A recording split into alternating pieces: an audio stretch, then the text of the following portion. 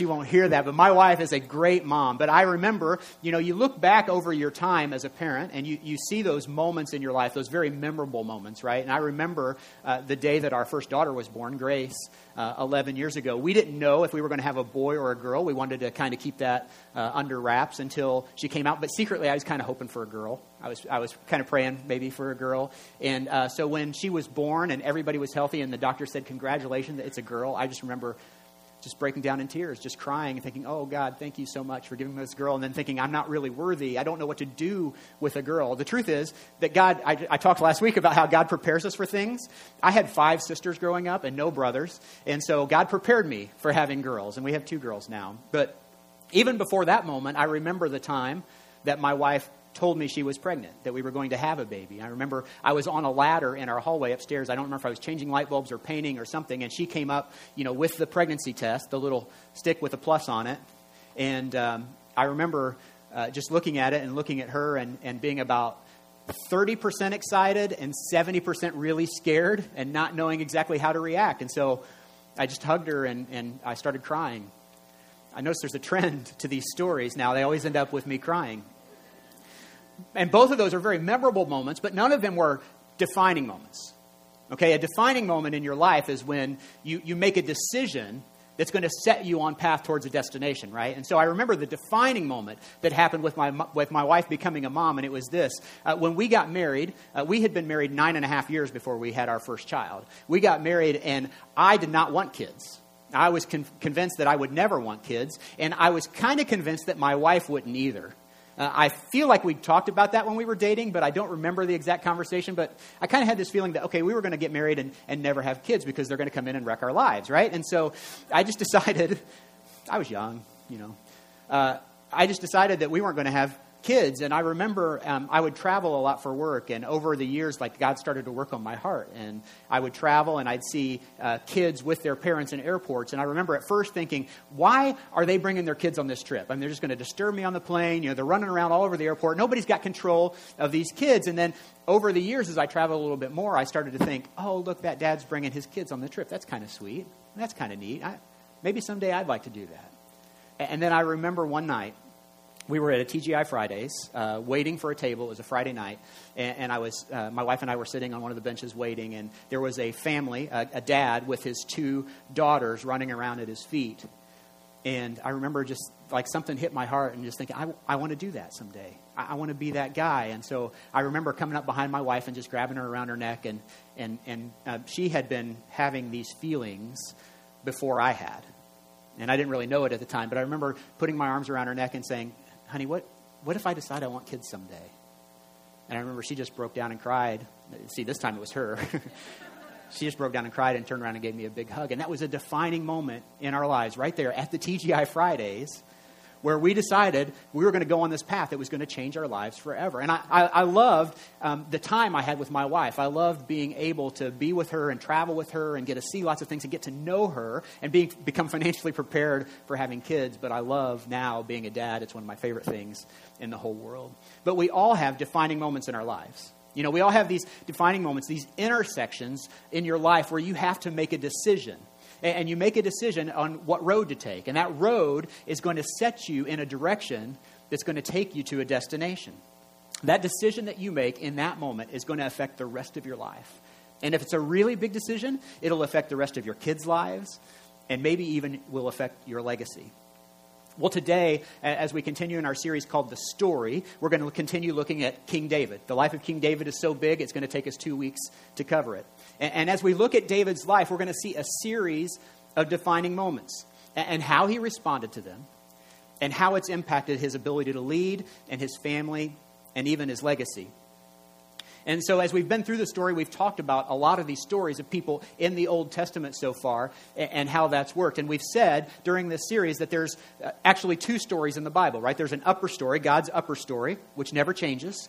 And then there's our lower story, which we see as we go through life. We have our ups and downs, right? We're kind of on a roller coaster. We have good days and bad days. And if we get focused on the lower story, that we can sometimes get tricked into thinking that's all there is. But when we see God's upper story, that the rough roads that we face in life don't affect it as much. Well, as we saw last week, David walked really closely with God.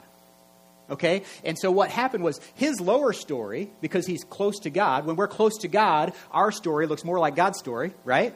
As we're walking closer with God. Well, David walked very closely with God, and so we didn't see a lot of rough roads in his life. I mean, he had times, with Goliath where there may have been a little fear, obviously.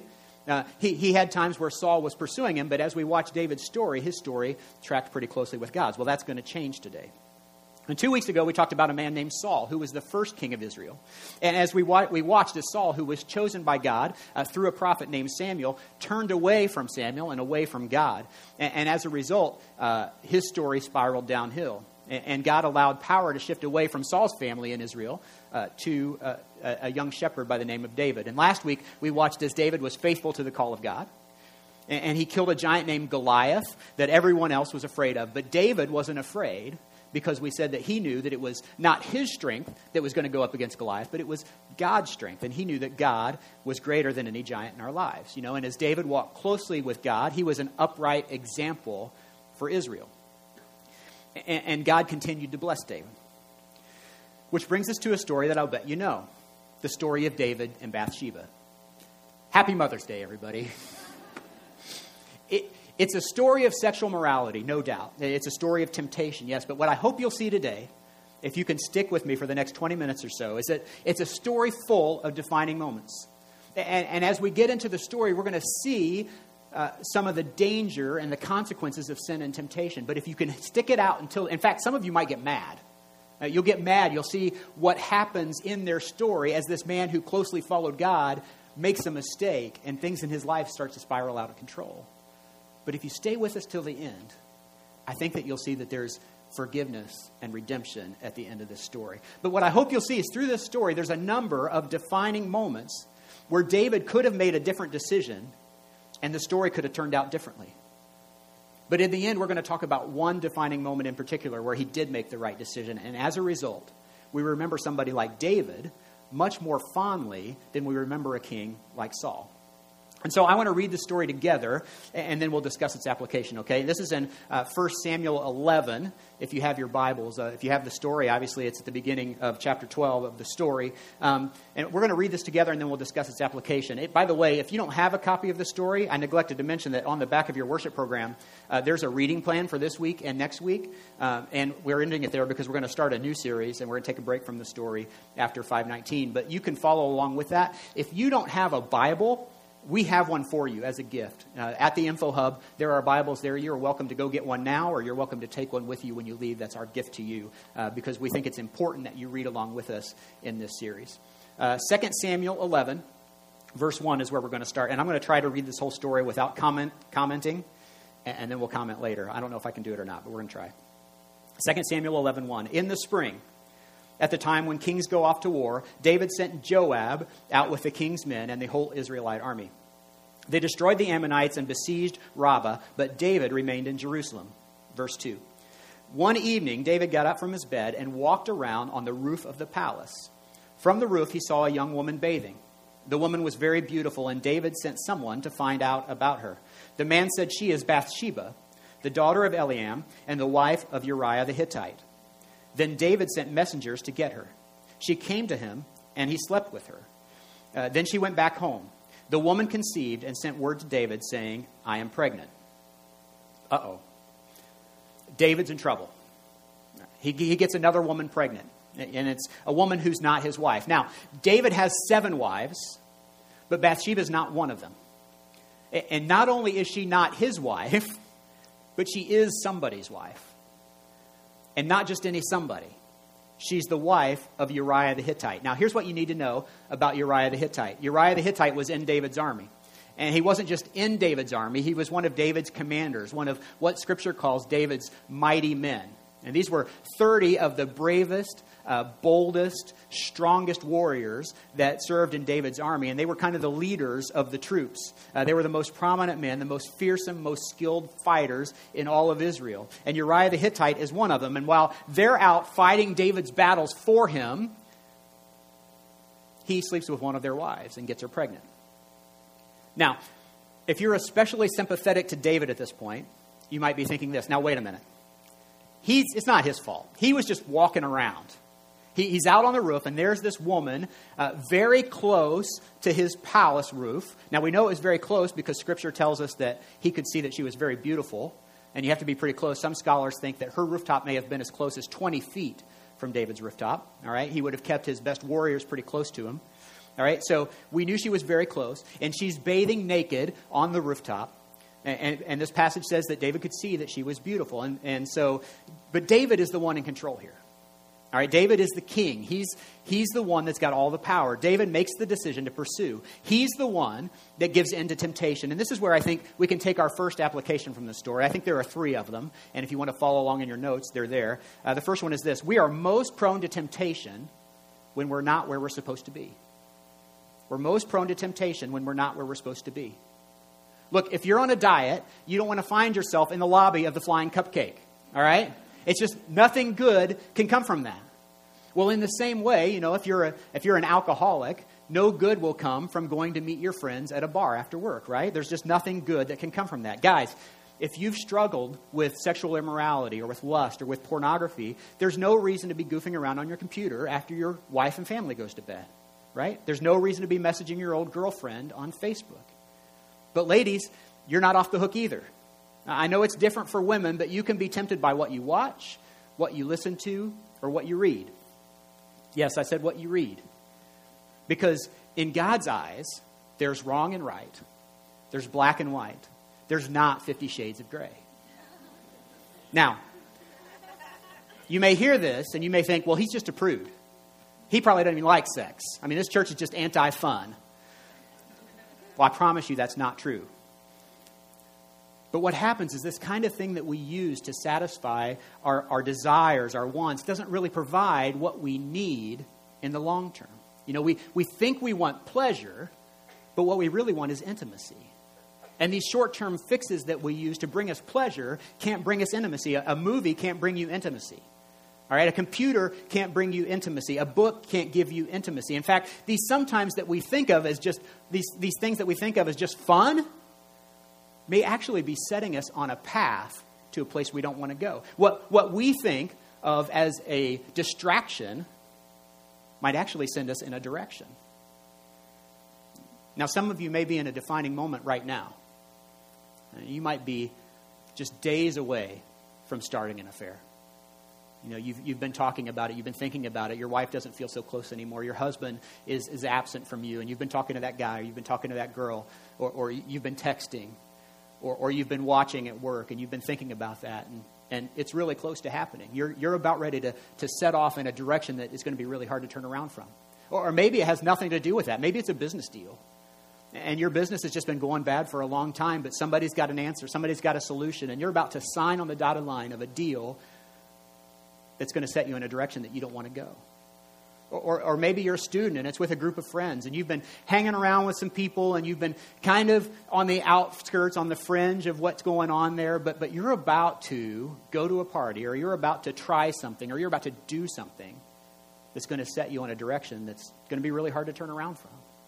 You're at a defining moment. You're at that intersection in your life. But what you think might just be a diversion might actually be a defining moment that sets you in a direction, that puts you on a path where you don't want to go. And that's what happened with David. We see it in the very first sentence of chapter 12, or the very first verse that we just read. It says, in the spring, at the time when kings go off to war, David remained in Jerusalem. See, he shouldn't have even been there, let alone on his rooftop. He shouldn't have even been in the city. He should have been at war. Instead, what he did was he sent Uriah the Hittite and his other men off to fight his battles for him while he stayed behind. And as a result, he's in a real predicament. But never fear, because David's a smart man, and he's got a solution. All he's got to do is trick Uriah into coming home and sleeping with his wife, which should be easy, right? All he's got to do is trick him into that and believing that it's her baby. But the problem is Uriah is off at war. So here's what David does. He sends word to the front lines where Uriah is fighting for Uriah to come back home and meet with the king. And so Uriah comes back. He comes to the palace. He meets with the king. And there's a bunch of small talk that happens. So, how's the war going? How are the men? How's the soldiers? And then he says to Uriah, go home. I want you to go home. And he says, I want you to go home and wash your feet. Now, that must be some kind of euphemism, because I think we know what David needs Uriah to do, right? But Uriah doesn't even go home. He ends up sleeping on the palace floor. He has too much integrity to go home and be with his wife. He thinks about his fellow soldiers out on the battlefield risking their lives. And this is what he says in 2 Samuel 11:11. How could I go to my house and eat and drink and make love to my wife? As surely as you live, I will not do such a thing. That's the kind of integrity that Uriah has. Well, David keeps trying. He invites him to stay for a couple more days, even gets him drunk to get him to go home and sleep with his wife. But Uriah won't give in. He doesn't do it. And so David has to go to plan B, or maybe it's plan C. And so in verse 14, we see, in the morning, David wrote a letter to Joab and sent it with Uriah. In it, he wrote, put Uriah out in front where the fighting is the fiercest, then withdraw from him so that he will be struck down and die. What is going on? This is David, who walked so closely with God, that his story was close to God's story. This is the man that God calls a man after my own heart. How can he be so overcome with emotion, with lust, with fear, with whatever it is, that he not only sleeps with another man's wife, one of his friend's wives, but then he plots to have him killed? And who does he send the note with to have Uriah killed? He sends it with Uriah. Think how much integrity this guy must have, that David trusts him to carry the note that is his own death warrant out to the front lines of the battlefield. Here's what's happened. How could someone so strong let his guard down so quickly? It's almost as if David has become a different person. Well, in a way, that's what's happening here. It's one of the oldest lower story tragedies, and it still happens today. See, what happens is that even though that David didn't go off to war, he's still engaged in a battle. He's engaged in a battle with his own flesh. It's a battle with desire. And if you're a follower of Jesus, you are either in this battle now, or you've been in it before, or you're going to be in it someday. All of us at one time or another, or maybe multiple times, there are times where the mind, the heart, the conscience tells us one thing, where the will of God tells us to do one thing, but our flesh says another. The Apostle Paul, writing hundreds of years later, said it this way in Romans 7:18. He said, I have the desire to do what is good, but I cannot carry it out. For I do not do the good I want to do, but the evil I do not want to do. This I keep on doing. Now, if I do what I do not want to do, it is no longer I who do it, but sin living in me that does it. It's a great explanation of what our battle with the flesh looks like. And all of us, there's this constant battle raging between the will of God and the will of our flesh. And if we're going to win this battle, we need to submit ourselves to the will of God. Every time. Even when it's not what's going to satisfy us in the short term. And what that means is that in the defining moments, we don't turn down those paths that lead to temptation, but instead we stay on the straight path every time. Well, David's plan works. Uriah is killed. David is no longer just an adulterer. He's now an adulterer and a murderer. He stacks sin on top of sin, bad decision on top of bad decision, in order to preserve his integrity, right? And he marries Bathsheba. His sin is now covered up. No one will ever know what's happened, right? Not so fast. See, there are no cover-ups with God. He knows it all. He sees it all. We can't hide from God. Not our sin, not our thoughts, none of it. And it doesn't take long before David is confronted by one of his very good friends, a prophet by the name of Nathan, about his sin. And God reveals what happened to Nathan. And Nathan comes to David and he tells a story. And it's a story about a man who has lots and lots of sheep, a very rich man, and a poor man who has just one lamb. And this lamb is his pet lamb that he loves and that he cherishes. And the wealthy man is expecting a visitor, but he doesn't want to kill one of his sheep to feed this visitor. And so he steals the pet lamb from the poor man and kills it to feed his visitor.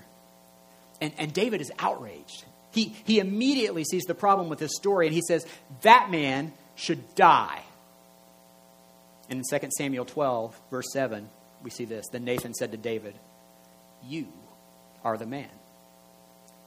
And then he says, this is what the Lord God of Israel says. I anointed you king over Israel, and I delivered you from the hand of Saul. I gave your master's house to you, and if your master's wives into your arms. I gave you all of Israel and Judah, and if all of that had been too little, I would have given you even more. And this is where we see yet another defining moment in David's life. But before we talk about what David does next, I want to recognize the reality of the situation a little bit, because the truth is that sin has consequences. You know, we all know that. Scripture tells us that, yes, but we know it in our lives, don't we? We've all either made decisions that have come close to wrecking our lives, or we've watched people close to us make decisions that have ruined their lives. And sometimes we look at it and we go, why can't you see that your decisions are what's causing this in your life? Well, that's going to happen to David too. And if you skip down to verse 11, it says, this is what the Lord says. Out of your own household, I'm going to bring calamity on you. Before your very eyes, I will take your wives and give them to one who is close to you, and he will sleep with your wives in broad daylight. And then he says this, just to kind of twist the knife a little bit. You did it in secret, but I will do this thing in broad daylight before all of Israel. And from this moment on, things went wrong in David's life. You know, the baby that he conceived with Bathsheba dies. And one of David's daughters is raped by one of his sons, a man by the name of Amnon. And then another son is upset with this and goes and kills Amnon. And so he's now lost a daughter and a son and a baby. And then there's a coup against David. And then that son dies. And then there's another coup attempt. And as we start to review this story, what we see is that David, who walks so closely with God, starts to have tragedy after tragedy in his life. And it reminds us of this truth. And this is the second thing I think we can take away. One of the consequences of sin is to further separate our lower story from God's upper story. You know, early on in David's life, he was walking closely with God. His story was kind of like God's story. But when this sin happens, here's what we see. David has a lower story, just like the rest of us. You know, his lower story was really good. He had some moments, sure. But for the most part, it was really good. But after this incident with Bathsheba and with Uriah, we see David decline, and lots of really bad things happen in his life as a result of his sin. It's sad, really. And we look back on David's story and we see many defining moments along the way. We see places where he could have made one decision that would have turned this whole story around and made it better. I mean, David could have gone to war. He could have seen Bathsheba and turned away and gone back down to his room. He could have, when he found out she was Uriah's wife, he could have put a stop to the whole thing. Well, that's it. I know that guy. I'm not going to do that. And then even after he got her pregnant, he could have fessed up. We don't know what would have changed, but in every situation, he made the wrong decision. And as a result, his life goes downhill. And that could be the end of the story, except for one thing. This one more defining moment where David makes the right decision, and it changes everything.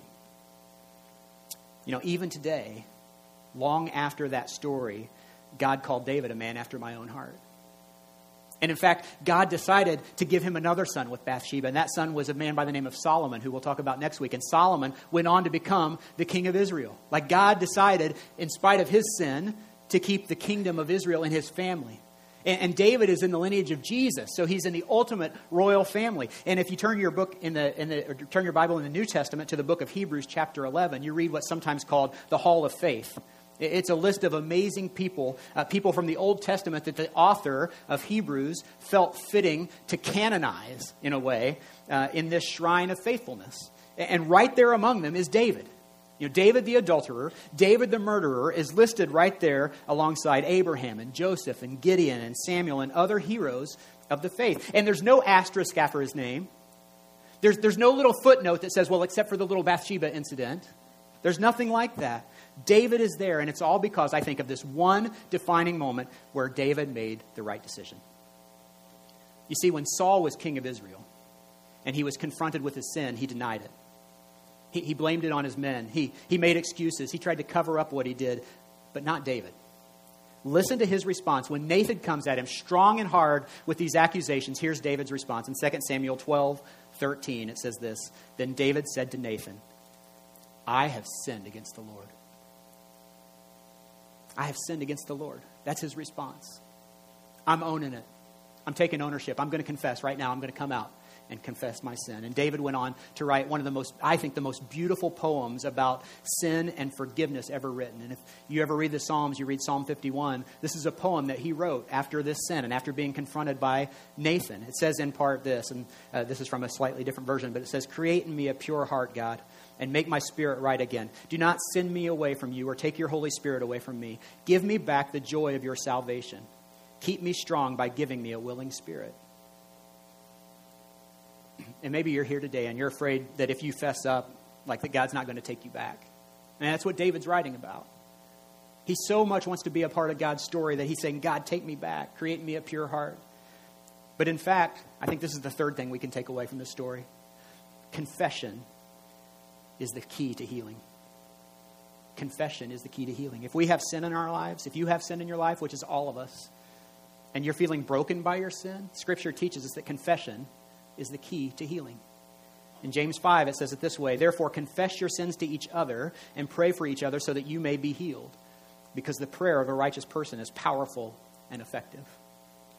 And if you've got sin in your life, you've got people all around you that are dying to pray for you. And, you've just got to confess to them. Now, maybe you're worried about what people are going to think, that if you own up to your sin, people aren't going to like you anymore.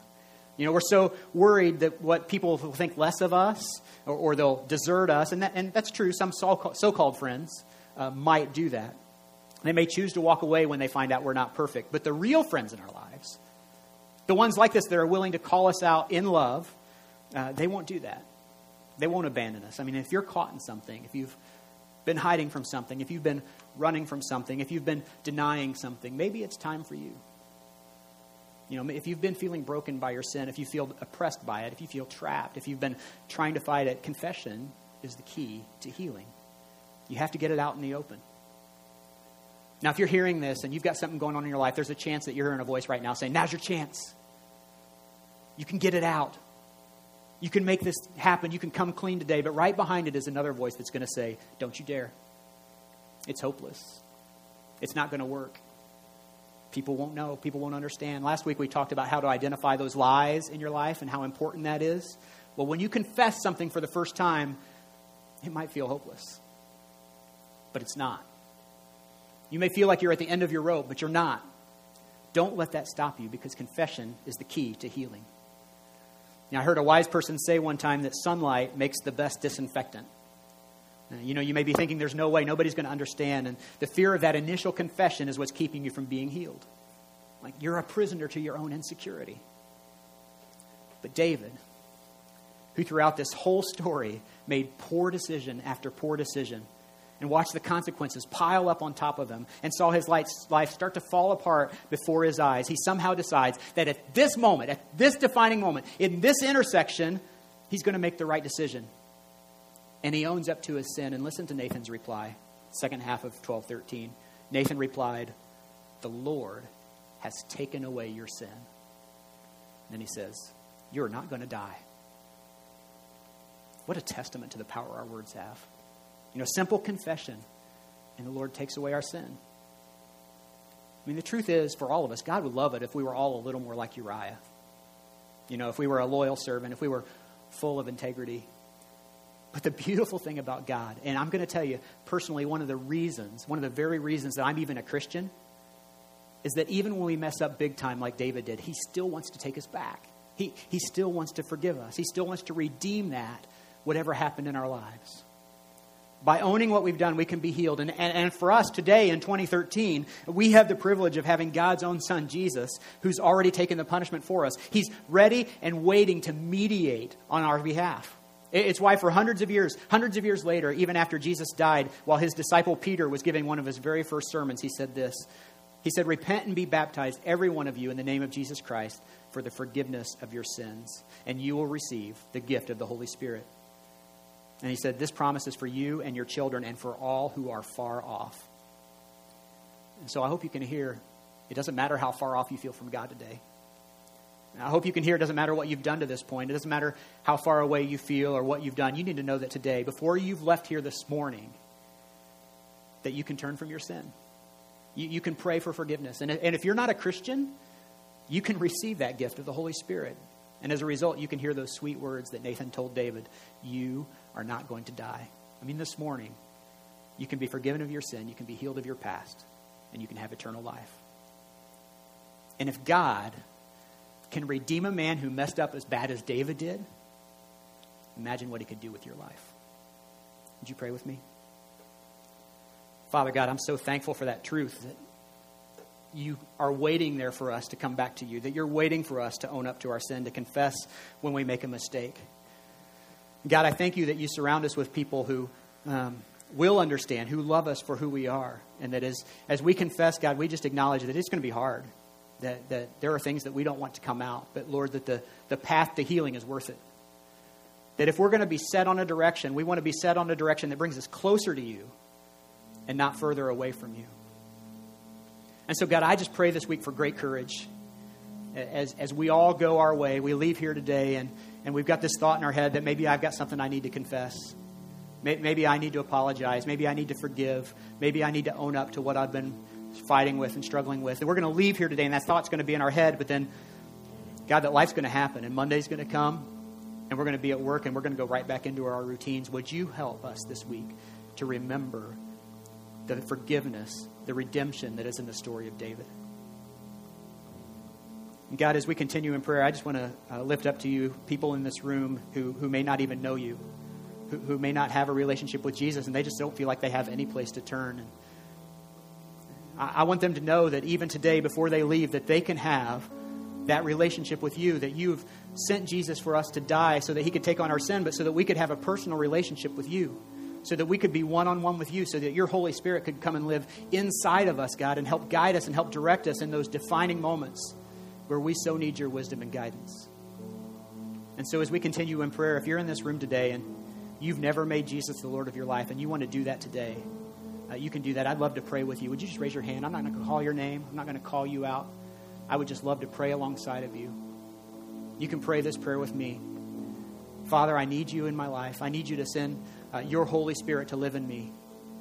I confess that I've made mistakes, that I've sinned, and I want your Son, Jesus Christ, to pay that penalty for me. So would you send your Holy Spirit in me? Would you give me his wisdom and his guidance and his direction and help me to not have to fight these battles on my own? God, we thank you for the truth in your word this morning. We pray all these things in Jesus' name. Amen.